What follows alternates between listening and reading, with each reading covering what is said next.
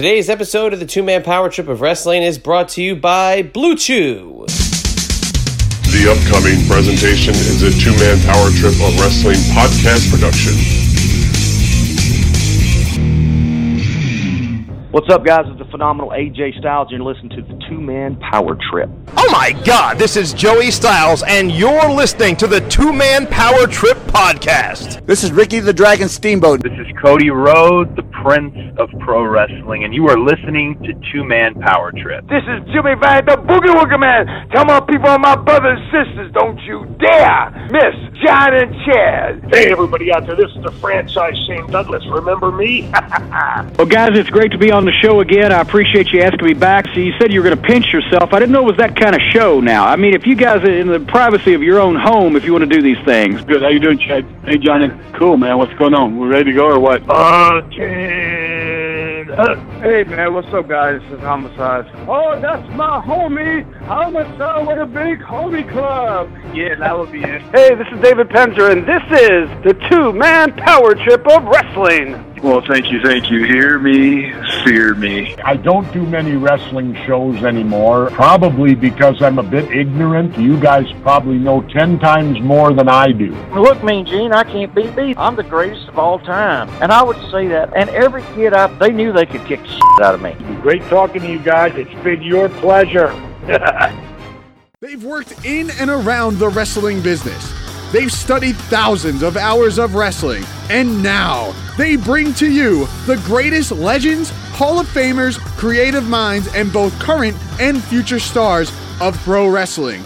They are Primetime Pod and Chad, the Two-Man Power Trip of Wrestling.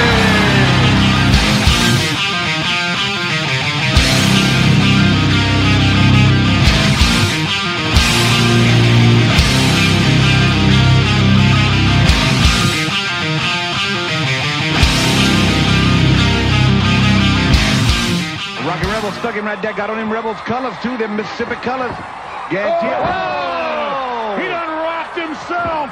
He rebelled out. Here you go, Bunkhouse Buck. No go to wail on him a little bit right here. He's going to take advantage of this. Oh man, the stomp. Rebel tried to turn out of it to no avail, however. And look out, Rebel! You better get your head off the canvas. Or he'll get stomped into it. That's just what happened. When the mayor of Bucksnard, he's one guy that won't cut anybody a break. Go want to get a ticket going through Bucksnard. No help from the mayor, huh? Well, him and Dick Slater look really good. They fine-tuned. They see what I mean. They are taking care of their business. Now, Connor Parker got to take care of business right here. And that's going to do it. The 1, 2, 3 on the Rockin' Rebel. And the World Tag Team Champions. A victory this morning here on TBS on WCW Pro. Christopher, are you going to go down there? Find out something for me before you go. Yes. Find out about that kissy face they've been doing with Cher. I want to know all about it. I want to know where his hat's at, too. I'm off to talk to the Colonel and his team. And on the way back, get me a coffee, cream and sugar. This is the Two-Man Power Trip of Wrestling, brought to you today and powered by our feature sponsor, Blue Chew. Stay tuned a little bit later on in the show to find out how you can save $5 on your very first shipment of Blue Chew at BlueChew.com and listen to all the benefits that you can have in your life by taking advantage of our very special offer. But a little bit more on that later on in this episode. And if you didn't know by now, my name is Chad, and usually here on the intro, I'm joined by my tag team partner, the one and only JP John Paz. But today we got some Two-Man Power Trip of Wrestling business going on. So flying solo for this introduction here, as was John in this interview today with our guest, Jimmy Golden, a.k.a. Bunkhouse Buck, who's going to be appearing on November 10th at the big event number 15, courtesy of our friend Nick and Captain's Corner. And for more information and to reserve your tickets, head on over to freewebstore.org/captains-corner and find out event signing times as well as pricing information on not only meeting Bunkhouse Buck, but also not only his cousin, but his former manager, Colonel Rob Parker, a.k.a. Robert Fuller, and our good friend Larry Zbyszko, as well as Samu of the Head Shrinkers, the Brooklyn Brawler, and so many more that are going to be at the big event on November 10th, Saturday, November 10th, at the LaGuardia Plaza Hotel in Queens, New York.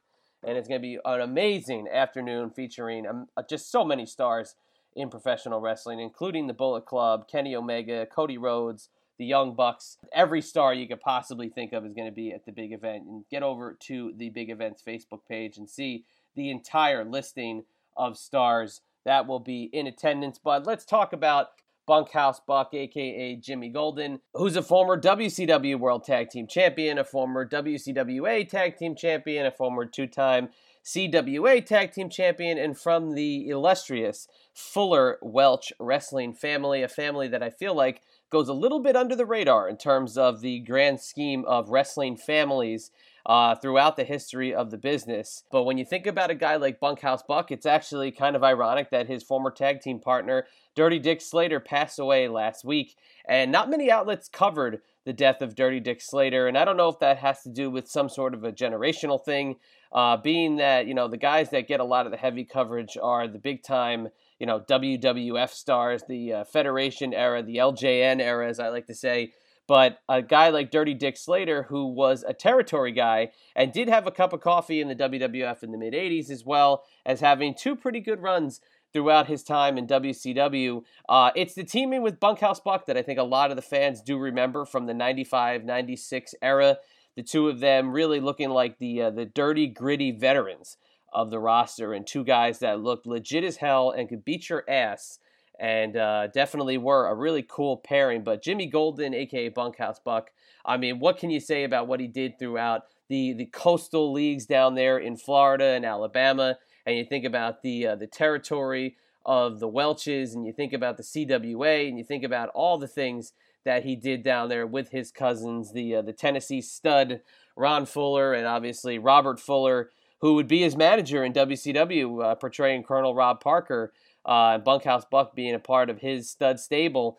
But so many cool things that John gets to cover in this interview with Bunkhouse Buck, including all that time in WCW, and just a lot of the great territory stories that if you don't get these guys on the show, you don't get these guys on the phone and on the line to talk about these stories aren't going to get out there, because Bunkhouse Buck is a guy I'd consider to really not be doing a lot of interviews these days. And again, we kind of put that feather in the show's cap because that's the platform that we try to bring to you every week, is we try to bring you something different, and we try to bring you something that may not be found on any of the other shows. And again, if you've discovered Jimmy Golden as Bunkhouse Buck in WCW, then like I said, they were a gritty team, him and Dirty Dick Slater. I mean, you talk about being tag team champions at one point and being able to defend those titles and stay around for 2 years. It's an impressive thing. It's definitely something. If you took part in that era of wrestling, you made a lot of money, which is really good because WCW was handing out some pretty nice contracts. But you also were involved in an era of wrestling that's definitely never, ever going to be duplicated here ever again. And I think that you'll take away from this interview that John did with Bunkhouse Buck that this is a guy who just really appreciates the time that he's had in wrestling. He appreciates what his family has brought to the table in wrestling. And I don't mean his family as Jack Swagger, which he did have a cup of coffee as Swagger's dad on SmackDown for a little bit of time in the late 2000s, which is kind of funny. And, you think about what he can really bring to the table, and you think about the fact that he was in the AWA and the USWA, and he was in Continental, and he was in these great territories that we're going to hear all about in this interview with Bunkhouse Buck. So I don't really want to beat around the bush. I want to get into this interview, and I want you to hear for yourself some of the great stories that are headed your way. So we also want to remind you, in addition to Blue Chew, we want to send you in the direction of WrestlingSuperstore.com and FiguresToyCompany.com. And you hear me say it every week, Figures Toy Company is giving you a line of action figures that are not going to be seen anywhere else in the action figure world, as you've got over 30 superstars to choose from in the action figure lines of the rising stars of professional wrestling and the legends of professional wrestling line, featuring our co-host on the Triple Threat podcast, the franchise Shane Douglas, as well as Jim Cornette, Mikey Whipwreck, the Blue Meanie, New Jack, Jerry Lynn, and Just Incredible. Just a few names to throw at you here. And of course, those rising stars, how can you deny guys like Sami Callihan, Tama Tonga, Colt Cabana, Jeff Cobb, and so many more. So head on over to FiguresToyCompany.com right now and check out those. And hey, the holiday season's coming, so make your plans early to get some of these for your friends, for your family, or add them to your own collection. So with that being said, let's hit him with a little bit of two-man power trip of wrestling business, and let's get it on over to Jimmy Golden, a.k.a. Bunkhouse Buck. Now for some TMPT business. Like us on Facebook.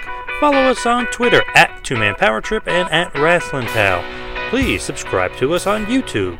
Also, subscribe to us on iTunes. Please leave us a review. We'd love to hear your feedback. Also, while on iTunes, check out the feed for prior legendary episodes featuring the living legend Bruno Sammartino, the late great American Dream Dusty Rhodes, the Enforcer Arn Anderson, Rey Mysterio Jr., Glenn Kane Jacobs, the phenomenal AJ Styles, lead WWE attorney Jerry McDivitt, and so many others. Also, while you're on the internet, check out ProWrestlingTees.com. Yes, that is ProWrestlingTees.com. They are your superstore for all your wrestling t-shirt needs. Check out our page, check out Tito Santana, Coco Beware, Kevin Thorne, Magnum TA, and so many others. Also, while you're on the web, check out our website, tmptofwrestling.com. And for all you Android users, please hit us up on Google Play or Player FM. And all you iOS users, please check us out on TuneIn Radio, Podomatic, Spotify, and now iHeartRadio. And now, without any further ado, a former two-time CWA World Tag Team Champion, a WCWA World Tag Team Champion, and alongside the late, great Dirty Dick Slater, a former WCW World Tag Team Champion. You may remember him as Bunkhouse Buck, but he is Jimmy Golden. Please enjoy.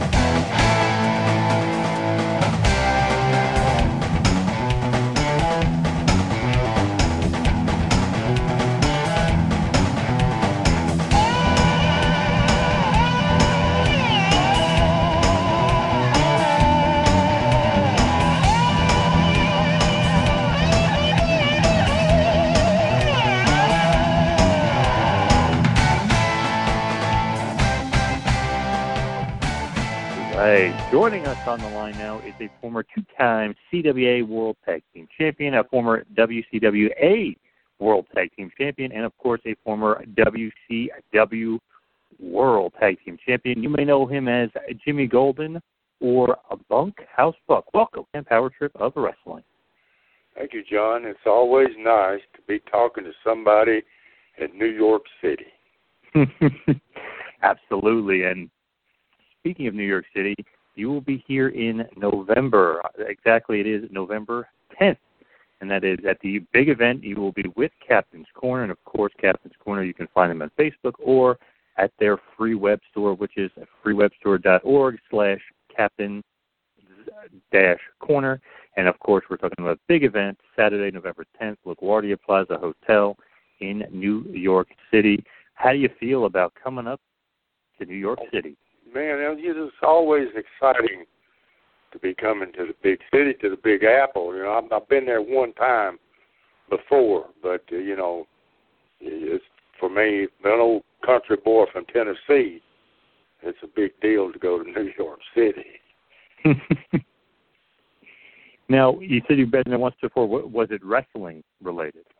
Yes, there was a promoter in Charlotte, North Carolina, that we wrestled a couple of shows up there just outside of New York City. Actually, I can't remember the names of them. This was back in the late 90s. Actually, we rode a bus up there to the commissioner's office in downtown New York City. There was a great driver to drive that bus because it's a big bus, and he parked it up there in front of the commissioner's office, and we all went in there and got our license. Had to take a physical and a test and all that business, you know. So, but I was impressed with this beautiful city of New York.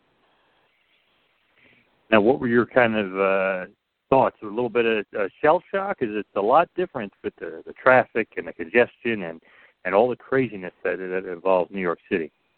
Yeah, of course. You got to deal with that, but still, it's a fascinating place. It's probably one of the prettiest cities in the world. The way I see it. I watch the Paul Feinbaum show a lot. I'm a big football fan. You ever watch Feinbaum? Oh yeah, up there. When he's up there, they show a picture of the city from the air, from a helicopter or a drone, but it's beautiful, really beautiful. I enjoy seeing it. So I'm looking forward to the trip on the 10th and meeting all the wrestling fans there. We're going to be signing autographs and taking pictures. Now, you're kind of a rare get, especially in New York City, as far as signings and taking pictures and stuff. Is that, something that, you want to start to do more of, or it's just that nobody, had booked you for New York? You definitely seem like a rare guy up north as far as signings and things like that. That's true. Like I said, I've only been there one time before. Bunkhouse and Jimmy Golden, mostly stayed in the South. Now, I've been around the world a couple of times. As a matter of fact, when I first started in the early 70s, I took a trip to Japan. In 72, went to Australia for a couple of months. Excuse me. And then that same promoter in Charlotte, North Carolina, we took some trips for the military and went to Saudi Arabia and Kuwait, Bahrain, back to Japan, a little island in the middle of the Indian Ocean, Diego Garcia, just all around the world. So Bunkhouse seen a lot of places, man. Was New York a place that you always wanted to work, or did you have any desire to work for New York, or you kind of didn't care because obviously you were getting booked all over the world anyway? I feel like that I missed the boat there by not working, trying harder to get into New York. It just was discussed a lot of times. I never really pushed the issue back in my prime days of being in my prime, because I'm from the South. Used to be in the South. And when you get me up in New York City, up in there, I'm lost. Yep. Somebody's got to show me around for a while. So it'd be just totally different for me. But hey, money talks, brother. all the big bucks is in the big city. That is true. I'm always curious because you did end up with the WWE, in 2010 or so when Vince brought you in as Jack Swagger's dad. So I'm always just curious, through really the meat in the prime of your career, you didn't get there, but after you retired, you got basically brought into WWE. How did that whole thing come about? Michael Hayes. I've known Michael since a long time. When Michael first got in the business, and of course Michael, he went a long ways, and he ended up, and I saw him at a reunion in Mobile, Alabama, and I never talked to him again till I was at the show. A lady called from the company and asked me about doing the deal as Papa Swagger, and I said, I'm your man. But that was so random, but so cool. I was like, oh my God, Bunkhouse Buck and Jimmy Golden was playing Jack Swagger's dad. So what did you kind of think of that role, and how did you take to it? Well, it was fine with me. I had to take the choke slam and the tombstone from our new mayor over here at Knoxville, the mayor of Knox County now. Yep. Which is just a little ways from me. And but it all worked out great. The money was there. Vince and everybody treated me great. I never did get to go back anymore. I tried to get them. I wanted them to slam me every night. till I break. In other words, because that's what it's all about, man. Is being able to work, right? Absolutely, and I just love that you were there and can say you worked for New York, and I love that the pairing with Jack Swagger. What did you think about Jack Swagger? I thought Jack was great. He was a real nice guy, and a big, strong boy, had a great background, and was a good worker in the ring. So what I saw of him, Jack was a real good hand. Is that something that maybe you could have had more legs to it, or was it only did they tell you it's only for a certain period of time, like temporary, and then we're going to move on? That you weren't going to be his full-time manager or anything like that. Right. Yeah, I was trying to get that, but for some reason it didn't pan out. Ended up Dutch Mantell became his manager after that. I was heartbroken that they didn't take me, but Dutch, he convinced him to do it. The deal that he had, the Coulter gimmick. Yep, Zeb Coulter. I wonder if they could have kept you there and him, but I guess maybe it would have been a little bit overkill. I guess if he technically, had his dad, quote unquote, and then he had another manager with him. But said you wanted to stay, and you were heartbroken that you didn't. How did they explain to you that they weren't going to basically keep you? It was real simple. A girl called up and said they didn't need my services anymore. And just like that. I didn't argue with him about it, because especially with her. But I had talked to guys that were in the office when I was up there that I'd known for a long time about getting a spot, being a road agent, referee. It didn't matter. I'd have done anything, because if you work for WWE, you're going to make good money.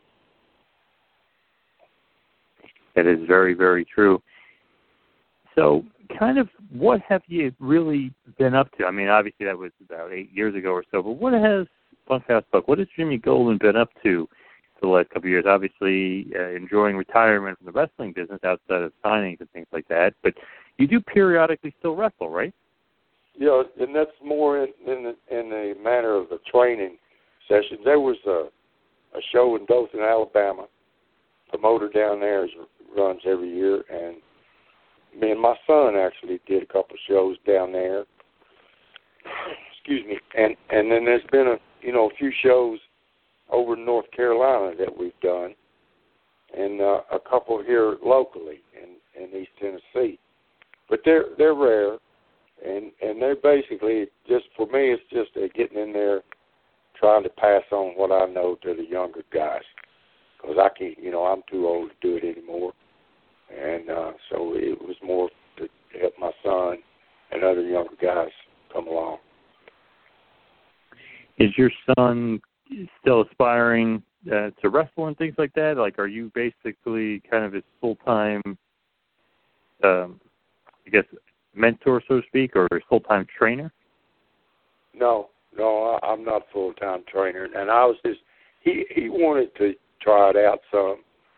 But I'm telling him all along, son, that you need to get a real job and do the wrestling thing on the side, because it's not there anymore. If you don't wrestle for WWE or one of this Impact or something, then it's not there. You're not going to make a living at it. But it was just a thing that we were playing around with, because it's, like I said, it's just not the same anymore. It definitely isn't. I mean, when back in your prime, your heyday, there were so many territories and so many different places to work. You kind of, sometimes you look back and you're kind of like, man, maybe we took it for granted, all these awesome wrestling territories and these awesome places to work and these awesome places to make money. Do you think that Vince kind of killing the territory system, do you think that hurt wrestling in the long run? It's hard to say, man. I don't know. Vince has always done good at his end, but But he sure put the rest of us out of business. Right? Yep. You know, I mean, so since that, it's been just, you know, here and there, local deals, here and there, get them, and so it's not been a whole lot. So, you know, I miss that. You could always get a job somewhere. You know, any territories, Texas is a big enough state, it had 3 or 4 territories. You know, you had Paul Bosch, it ran Houston, everything around it, and the Von Erichs was in Dallas. And then the Funks was in Amarillo, and Blanchard was in San Antonio. Yeah. There's all different territories there. See, you could, you know, if you was good enough talent, you could work for any of them guys, basically, you know. And there was territories out in Oregon, Washington, California. You know, it's a lot of different places. Plus, and then there was always McMahon in New York in the Northeast. But then cable TV came out. Yep, and kind of when the cable came out, and Vince got on that, that's the end of the rest of us.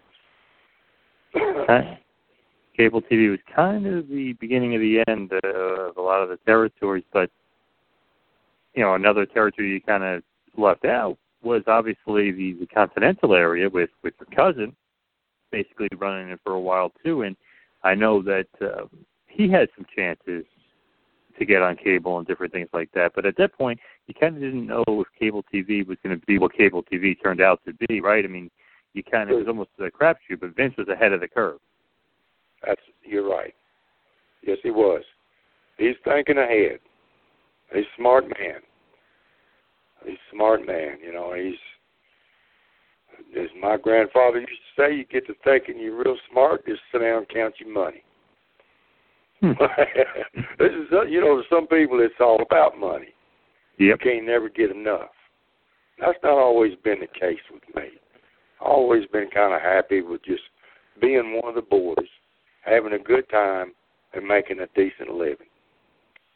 You know, I didn't have to make $1 million a year. None of that. I enjoyed the business and being around the boys. That's been all my life. And it's really a family affair for you as well. I mean, your dad was a wrestler, your cousins, obviously, the very famous Robert and Ron Fuller, and Rob Fuller will be with you at the big event, which is really cool. You guys will be doing some photo ops together. What's that kind of like when you got a lot of your family ingrained in the business and you guys are basically all, you know, lifers, if you will? You're all wrestlers for life. Yeah, it's just been great, actually, you know, because we were together ever since we were little boys a lot and played together, you know, when we was together a lot and wrestled. And Grandpa Roy used to stretch me and Robert all the time. I lived with him for a while. My mother and dad got a divorce, and I lived with Grandpa Roy. He was the one that got it all started for all of us over in West Tennessee. But when he'd come in on the weekends, wherever he could catch me, that's where it would happen. The living room floor and the basement, it didn't matter. We went at it, and I always lost, of course. But he never hurt me. He never drew any blood, but he made me scream bloody murder. He thought I was dying. So, you know, but I enjoyed. He was a lot of fun doing that, and then I had the opportunity to wrestle with and work out with the rest of the family members, Robert and Ron. Their dad was a fantastic wrestler, and the Hatfield boys, they were really good. So it was a big family affair, and so, you know, it worked out good for me. Such a great, legendary wrestling family. So much lineage there. Obviously, with the Welshes, like I said, starting it off and really kind of getting everybody involved. And the Fullers coming in, and then you got the Goldens. So it's quite a great family legacy, a great lineage you guys had. And it kind of maybe goes under the radar. People always, you know, they mention the Funks or the Briscoes, but you know, they can't not mention you guys, right? I mean, you guys shouldn't be forgotten in those great legacy as far as group of family that was associated with the business for so long. That's true. And I would say that we had the largest wrestling family that I know of. You know, myself and Robert and Ron, which they're Welches. Their ring names are Fuller. And then Roy had 3 other brothers that wrestled, and then his sister had 3 boys that wrestled. His sister married a man named Virgil Hatfield. They had 3 boys, Lee, Bobby, and Don Hatfield. They were fantastic in the ring, man. It just, of course, I'm personal. You know, I always got come up watching them and Buddy Fuller, uncle. He's my uncle. And the Welches, Herb and Roy and Lester, they were all good in the ring. So, you know, and I just, you come up watching that, man. You know, it's hard not to get your nose in it somewhere. You guys, I mean, throughout the years, it's just crazy. You're right. It might be the largest wrestling family. It's just so many different, obviously, cousins or brothers or whatever. I mean, there's just so much history there with you guys. I love that when you guys get to Continental and you guys are all together, even, you know, when it was NWA Mid-America, but then SECW when the Southeastern Championship Wrestling, and then Continental. I mean, it was just kind of just keeps going on and on and on, obviously from Welch's to Fuller at basically one point. I just love that you guys create the stud stable. Was that something that, because it basically travels with you for almost your whole career at one point, is that something you really thought was like, man, this stud stable gimmick is something that's got a lot of staying power? Yes, it did. Ron started out with being a Tennessee stud. You know, he had the territory here in Knoxville. And me and Robert was wrestling for him. We were all wrestling up here. And not this Knoxville territory was one of the best territories. I loved it here. It was easy to work. It was home every night, and we partied our butts off every night if you wanted to, and, you know, we just had a great time. But that all came to an end, and we ended up going to Pensacola and Mobile, and that's where the Continental came in at later on down there, and did real well down there for a long time. And then things finally came to an end, and of course we was having the opposition from WWE at the time, so we ended up letting it go. But there for a long time, it was really, really nice. Ron Fuller, Rob Fuller, yourself, really that full unit did travel from the Knoxville territory, like you said, down to Pensacola with Continental. Obviously, then, you know, you and Rob as stud stable in WCW, which is great. But as far as Continental, you know, I know you mentioned the Hatfield, obviously, which is very your family. But when I think of Hatfield, I always think of the Hatfields and the McCoys, and I always think of Armstrongs and the Fullers, or the Armstrongs and the stud stable, kind of had their own Hatfield and McCoy thing going on, where you guys just feuded forever. It seemed like it was just one of those natural, amazing feuds. What were your kind of feelings on the Armstrongs? Because that is a legendary feud with those guys. Yes, they're all good, man. Bob, you know, I've known Bob for a long time, and then his boys finally got old enough to wrestle. Brad was the first one that came around. He was a heck of a worker. He was just like us. He was born in it, and just a natural for it. And Stevie and Brian and Scott, all of them did good down there, man. They all wrestled, and we fought it out with them for several years down there and did real good, back and forth, you know. There for a while, I was a babyface for a long time. Then I was a heel for a long time, and then back babyface. We all worked it because we owned part of the territory. We was all a group of us down there together, and we all stayed and worked it every possible way that we could think of, and made it work for a long time. It was really good. such a memorable feud, such a great feud. I mean, cage matches, the bloody brawls, street fights, any kind of gimmick or anything you can think of for a feud, you guys really did it. You kind of look back fondly on just some of those bloodbaths you guys had and some of those just crazy cage matches and brawls you had, just very epic stuff. Yes. Good stuff, man. I got a lot of it on tape, and you can see a lot of it on the net.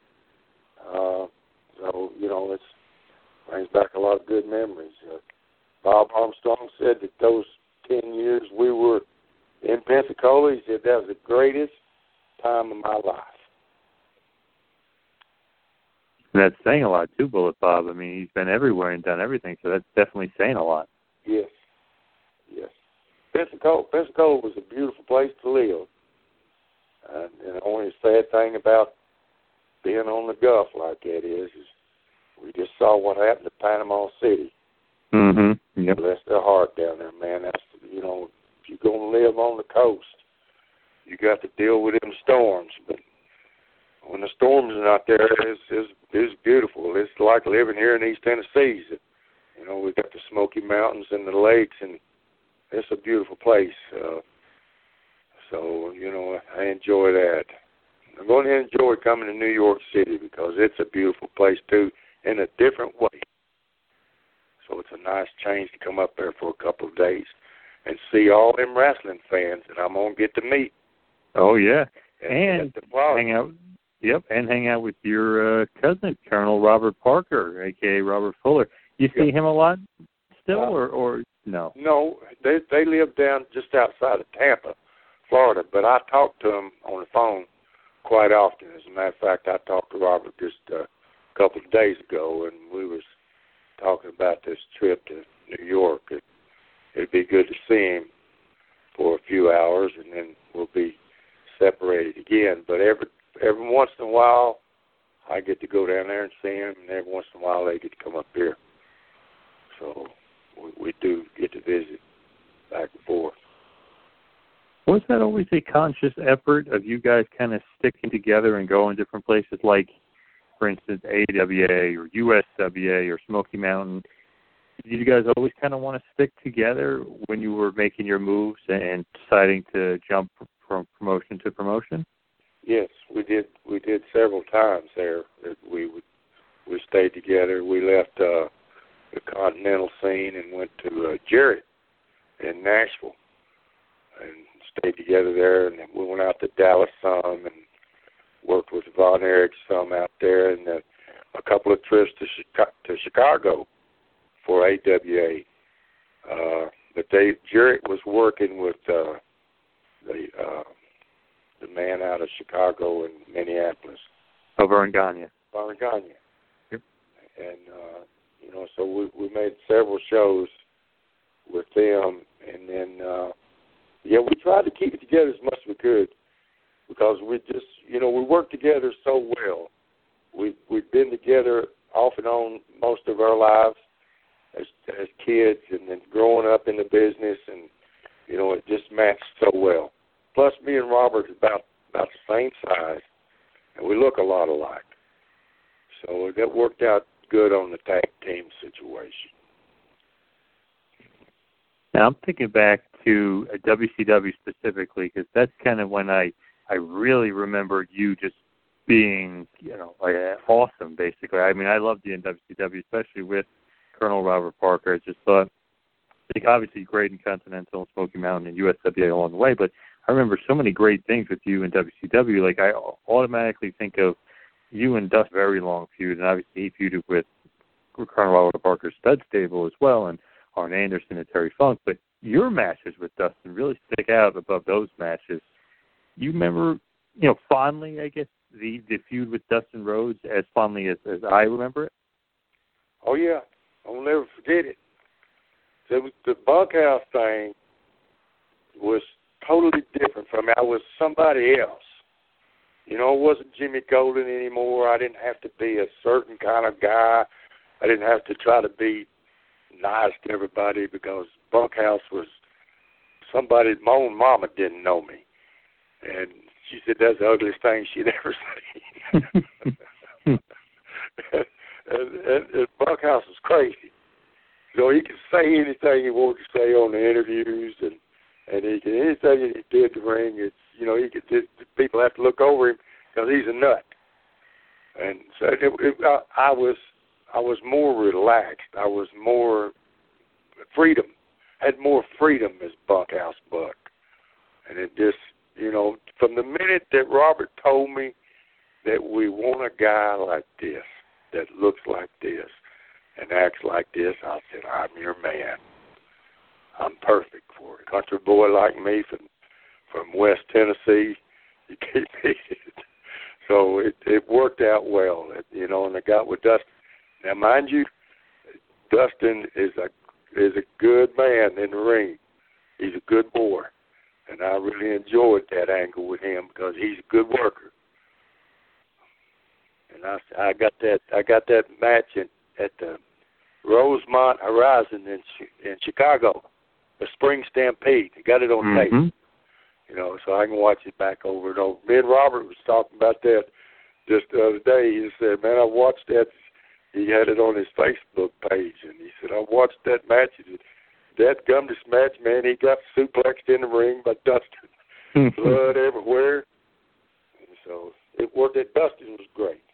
I love Dustin and his daddy. His daddy was too. You know, we wrestled against his daddy years ago. When I first started in Fort Lauderdale, Florida, Eddie Graham. Went down there to the National Guard Armory and sold out. And lo and behold, a young punk like me getting in the business in the main event with Dusty Rhodes. I was freaking out, a nervous wreck. It was a funny thing because when we got in the ring, the referee's giving us the instructions, and I'm looking across there at Dusty, and he said, I'm about 6 sheets in the wind, baby. I'm like, oh, my God, man, what am I going to do now? All I had to do was hang on. Dusty made me look like $1 million. Let's pause 1 second and remind everybody that today's episode is brought to you by Blue Chew and BlueChew.com. Now, you don't need to be a genius to know the benefits of using Blue Chew, but for those of us that need to be enlightened, how about this? It's the first ever chewable, so you don't need to go to that pesky doctor's office for a prescription. It's got the same active ingredients as Viagra and Cialis, and it's fast acting, and you can use it on a full stomach. And it comes in very discreet packaging, so your nosy-ass mailman isn't going to know what you're going to be doing and taking care of business in your bedroom later tonight. And if I had to give Blue Chew a grade, I would give it a GO, as in go to BlueChew.com and use the promo code POWERTRIP and get your first shipment free and pay only $5 shipping. Again, it's BlueChew.com, BLUE-Chew.com. Use the promo code POWERTRIP and take advantage of our very special offer. Because the benefits of Blue Chew outweigh any of the options that you may find out there. So get over to BlueChew.com right now, and why don't you go and spice up the finer things of life. That is great. I mean, Dusty Rhodes is one of the old-time greats. Such a legend, and I love that. He's telling you, hey, man, you know, I'm a little bit out of it right now. That's great. Yeah, I just think he'd had a few drinks or something, but didn't slow him down none. We had a heck of a match and blood and, you know, you name it. It was a real experience for me. I learned a lot. So, you know, I had the great opportunity to work with some guys that you could really learn from when I was first starting out. And, you know, I worked with Dory Funk Jr. in about 72, maybe early 73 in Montgomery, Alabama. He was the champion. And, man, what a match we had. Same thing. All I had to do is just hang on. Do whatever he told me to do. It made me look great. He made me look like I was the champion. Dory Funk Jr. And the way I saw it, Dory was the best. He's first class. That is great. That, you know, not only you get to wrestle Dusty, you get to wrestle Dory, another legendary great NWA champion, known as just an absolutely great worker, known as one of those guys who could literally just carry anybody, you know, to a great match, and the fans would know no different. That's true. You did mention, and I have to mention this as well, Spring Stampede 94, if I could just rewind back to WCW. I absolutely loved that match. That's actually my favorite match that you guys had. And that card is stacked from top to bottom. If you look at it, I mean, you got Sting and Rude on the card. I mean, you got Flair and Steamboat. I mean, there's so many awesome, great matches that are on that card. It's crazy. It was a heck of a card, wasn't it? And you and Dustin possibly was the best match of the night. So, I mean, it's unbelievable. You know, I gave it my heart and soul. You know, it was the kind of angle and the gimmick that I could really get my teeth into. And I was just, you know, the money was good, and so I gave it everything I had. I'm going to tell you what, when I come out of there, I was a blowed up son of a gun, buddy. I was gassed. No, I'm just thinking, like, obviously the Bunkhouse match and Dusty Rhodes made the Bunkhouse Stampede match. You know, he made that so famous. Is he the one that kind of created the Bunkhouse Buck gimmick? Who'd you say? No, they was the bookers at WCW at the time, according to Robert. And Robert was with them at the time. They had him and Vern Gagne, Greg, Mike Graham. Yep. Let's see, Bill Dundee, I think, was in the office at that time. A bunch of them, and they sent them to this cabin out in the woods somewhere for the weekend to put this stuff together. And they wanted a guy, a farmhand, a rancher, a roughneck hillbilly to fight Dustin in a like a bunkhouse match. And they said, we need us a bunkhouse guy. Who can we get that we want it to look like that? Who can do it? And nobody had any ideas for anybody. And Robert said, well, I know somebody'd love to have it. They said, who's that? Well, Jimmy, my cousin. He's up in Knoxville looking for work. And they said, oh, yeah, Jimmy, what's he doing, man? Give him a call, see if he wants to do it. I walked in the house one day, and there's a message on the machine from Robert. He said, man, I got something for you. Told me when he went down there, if I can get you in, I will.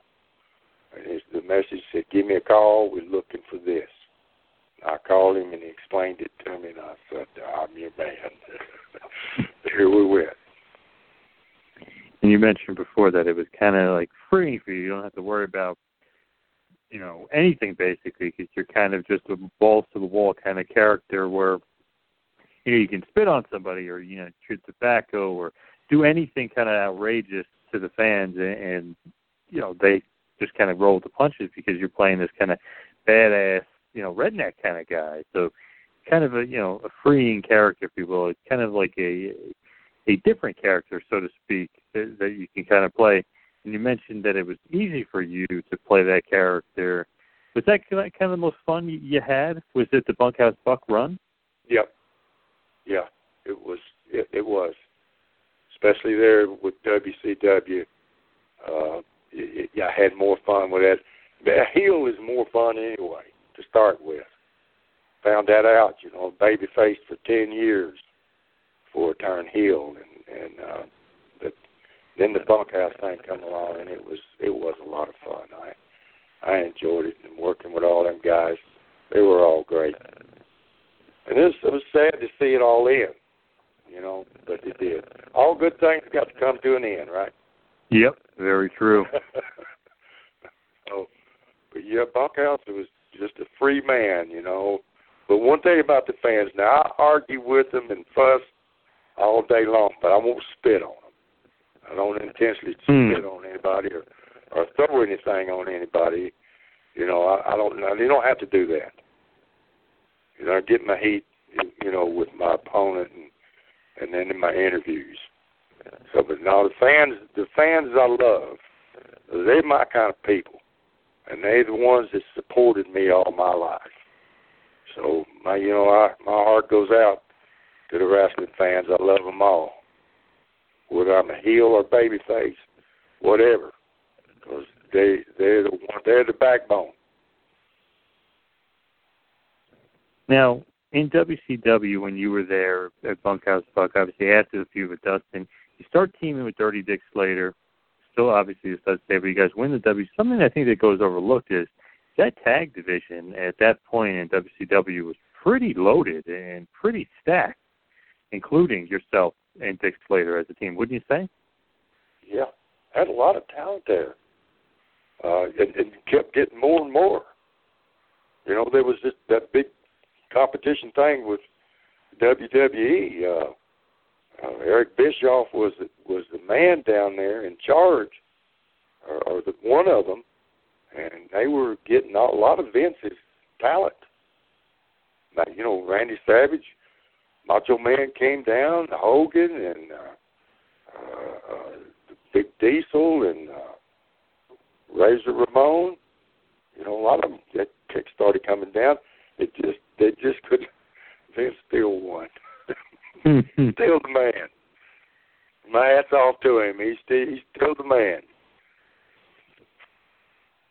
For a brief period of time, someone was finally able to beat a McMahon, though. WCW did dominate for those 83 weeks, really more than 83 weeks. It was more like 2 years WCW dominated the WWF. Were you surprised kind of during that Monday Night Wars that WCW was actually able to beat the almighty, almost unbeatable Vince McMahon in the WWF?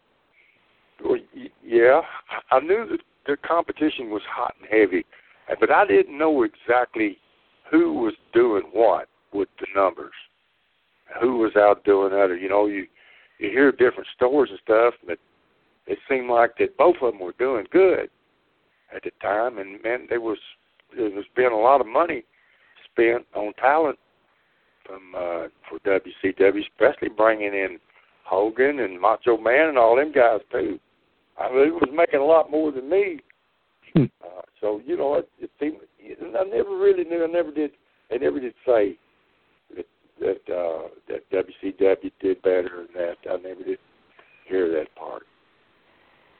But, you know, it is what it is, man. And, you know, it was going on, and like I said, Vince ended up the man in the end. So you don't exactly know what happened. My contract was up down there after a couple of years, and I left and started working independent. And the next thing I knew, that you know, Vince was buying Turner out. That they came to some kind of deal or something. I didn't know the whole story, but WCW was no longer. Were you shocked at that point?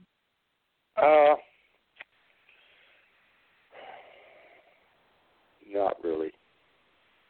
Not really.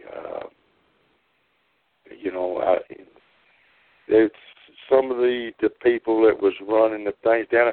I did what got to me was they had Greg Gagne, Robert Fuller, Mike Graham, Bill Dundee, Kevin Sullivan was in there for a while. Ric Flair was in office. You had all these great minds that, you know, knew the business from beginning to the end because they'd done it all and knew how to draw money, but they still couldn't make it work. That's disappointing, you know.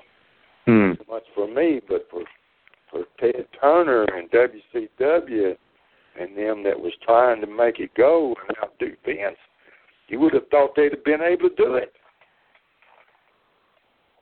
But they couldn't keep it together. Yep, they were well on their way. Yeah, see, they had too much invested in their talents, the way I see it. They couldn't draw enough to pay all that talent. Van Vader was in there making big bucks, man. It cost a lot of money for all them guys. You think that politics also played a role? Was there a lot of backstage politics that you witnessed during your time in WCW? I didn't pay any attention to that, John. You know, I just, like I said, you know, I just wanted to be one of the boys. Have a good time, have a good match, make my dollar, and go home. I never tried to be a booker. Now, Robert and them always tried to get me to do some booking and stuff, and I ran backwards from it. I if I had it to do over today, I would be different. I would have done it. I had a little taste of it here in Knoxville, and I enjoyed it. But I was just too wild and crazy in my younger days to settle down enough to sit down and focus, pay attention, put these storylines together and know how to run a show. A lot of these local promoters I work for, they don't know how to run a show. It's all a big mess. And that's one reason the business is what it is today down here. It's just, you got a half a dozen local guys that want to be a wrestling promoter here and a bunch of gunsels that think they can be a wrestler. They get in there, they don't know nothing. They don't know about what they're doing. And it takes time to be able to do that stuff, man. You have to be trained right. Do you follow current wrestling anymore? I know, obviously, some of the guys that you're witnessing that maybe aren't doing it right or not training the guys right or, psychology, things like that. But do you follow current wrestling at all? Not locally here. I don't anymore, John, because it just ain't worth paying attention to. It's pitiful. I know Vince, he does do the best he can. I don't watch his show much either. It's not the same anymore. And he does a great job of training guys down there in Tampa. They try and put them through the school down there, but it just doesn't quite seem to be the same. We don't have Dusty anymore and guys like that could do that rap and had that jive about them, Yep, and had that charisma. Yep. Yeah, and Hogan, he was a great showman. He had the interview, and he didn't do a lot of wrestling, a lot of stuff, but, he looked great. He's a box office man. When you put Hogan on the card, you're going to sell out. Right? That is 100% true, and that's was a big reason WCW was beating WWF for when it did, because they had Hogan. They had the biggest draw ever in the history of the business on their side. Yeah. Yes, they did. Now, as we start to wind it down here and head for the finish, I got to ask you, because, we were talking about Continental and WCW and, Jimmy Golden and the difference with Bunkhouse Bucks, but do you have some favorite matches kind of looking back, not necessarily Spring Stampede against Dustin or some of the ones we mentioned, but some of the ones we didn't mention? Do you have some favorites? We mentioned the Armstrongs. We had some great matches. The Stud Stable, me and Robert, Dutch Mantell was with us there, and a young kid, Brian Lee, Primetime. Brian Lee was in the stable for a while. We all had some great matches with the Armstrong boys there, and there was a lot of other guys that came through that had good matches with. So, there was a lot of matches. There was a kid that I came up with named Ricky Gibson, and Robert Gibson's older brother. We came up together in Louisiana, and he was a heck of a worker, too. And me and him had some matches in Florida back in about 72, somewhere in there, for Eddie Graham. Me and Ricky worked with Jerry Lawler and Don Green. They were down there as a tag team, and we tore the house down a few times. It was always like a little competitive thing between me and Ricky. I give Lawler a suplex in the middle of the ring and stood him up as long as I could and tagged Ricky aboard. He'd come in and jerk him up and snatched him up there, and he's determined to hold him longer than I did. I thought he was going to fall over and break his neck or something. And it just, and Ricky was fantastic, man. So we had, and Jerry Lawler, you know what he was like. Don Green was a heck of a worker. So we had some great matches, and, out of 40-something years, man, it was quite a few, but I was fortunate enough to be in the ring with a lot of good guys that could get the job done. Now, you mentioned Ricky Gibson. I got to mention Robert Gibson and the Rock and Roll Express. You guys had some great matches in Smoky Mountain that are very, very memorable, and that home run after home run. It was because there's Ricky Morton and Robert. They both really good in the ring, man. It's easy to do. If you got the talent, man, it's easy to do. It's easy to have them kind of matches. And I enjoyed them all. I look back, I miss it. It's all over now, though, brother. But I'm gonna be in New York City at that Plaza Hotel. That's not done yet. Signing autographs, taking pictures. Saturday, the 10th of November. Yes, the big event in New York City, Saturday, November 10th, LaGuardia Plaza Hotel. It's going to be great. Hearing from 10 a.m. to 2 p.m. More information is on the Captain's Corner free web store, or you can check out Captain's Corner on Facebook as well. Just going to be a phenomenal show. Now, one kind of big final question that I got to ask is, what do you think that your legacy on the business, what kind of stamp do you think you left behind on the business? Obviously, there's a whole family lineage and legacy and history involved in you and your career as well. I just hope that it made a lot of fans happy, that they, and I'm sure that we did. We busted our ass too, whether it was heel or a baby face. We try to entertain them.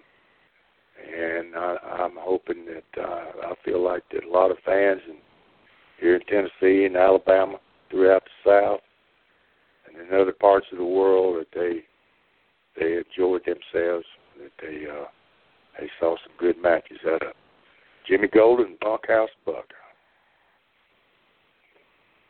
They definitely 100% did. And if you're in the New York City area on Saturday, November 10th, definitely head over to Captain's Corner's table and meet Bunkhouse Buck and meet Colonel Robert Parker as well, because I think that's such a great and rare photo opportunity that you take advantage of. I feel like Nick over at Captain's Corner always gets these great, rare guests. I don't know how he does it sometimes, but he does a hell of a job getting some rare guests. So that is really cool that you guys will be together taking some photo ops. One other person I need to mention, Larry Sabisco. Oh, yeah. A good friend of mine, and he a great wrestler. He's going to be there. I think he's going to be there. Yep, Larry Zabisco, living legend, and even head shrinker Samu will also be at the table as well. So a lot of good, rare guys and a lot of big-time names in the history of the business. So that is going to be something to look forward to for sure. You going to be there, John? Yes, I will be in attendance that day. Looking forward to meeting you and obviously Colonel Robert Parker as well. Yes, sir. Now, is there any kind of plugs that you wanted to get out there? Is there anywhere for the fans kind of to reach out to you? Do you have social media or anything like that? No. I need a Facebook page, John. Never gotten into it. Robert and them's all, got the Facebook page, and his brother Ron's got a podcast. And, Yep. And I'm still working on that. I may have that in the near future. Facebook and maybe a podcast. We'll just have to see. There's been a lot of things going on here in East Tennessee here lately with just family affairs and things. So, but as soon as I get smoothed out here, buddy, awesome. We may be getting it going. Nice. So we will definitely look forward to that, and we definitely will look forward to seeing you at the big event in New York City. Bunkhouse Buck, a.k.a. Jimmy Golden, thank you so much for all the time you gave us here tonight. Thank you, John. Thanks for listening to the two-man power trip of wrestling. What the world is downloading.